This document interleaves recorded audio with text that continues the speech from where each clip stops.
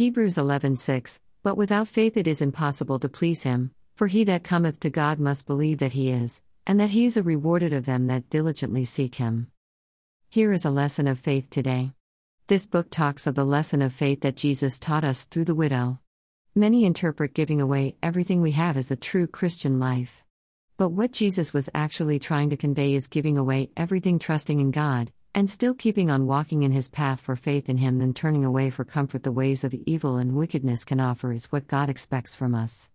And, God is not against our prosperity, for he blessed King Solomon being the king of Israel, one of the smallest kingdoms that could have had a trillionaire, making him richest than the richer trillionaires who have ever lived on earth. And the chapter goes on to teach about how people have died in the past, a list that sounds as cruel about persecution beyond our imagination for having faith in Christ. And, today when we say we are living in a safer world, we are finding it hard to keep saying it because of increased persecution. Even worship in established and peaceful places has started affecting those social classes for reasons beyond faith but in fear for their faith establishing even when not expressed or made propaganda. Though I am writing these reflections as often as possible, questioning my affirmations of persecution, I insist that I have nearly 115 days backlog because of persecution.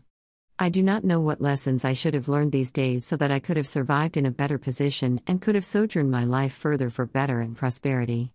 At the same time, this chapter also declares that people who die in persecution are not of less faith, but are delivered through resurrection, partakers of the suffering of Christ by establishing the fact that only through God righteousness can be established and there is perfection only in the righteous ways that are from God.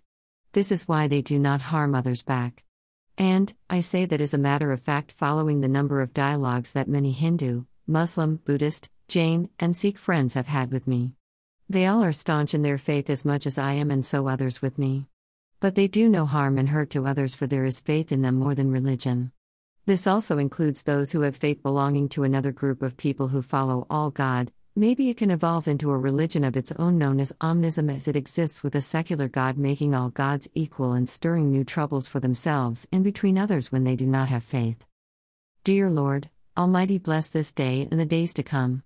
Bless all those who wish me well, those who don't accept to treat me inhumanely, and those who want me to live a good life. Bless my enemies to stay away and not know me so that they will not earn your wrath against them. Fill our daily plates in abundance that we may never run out of but be able to help others.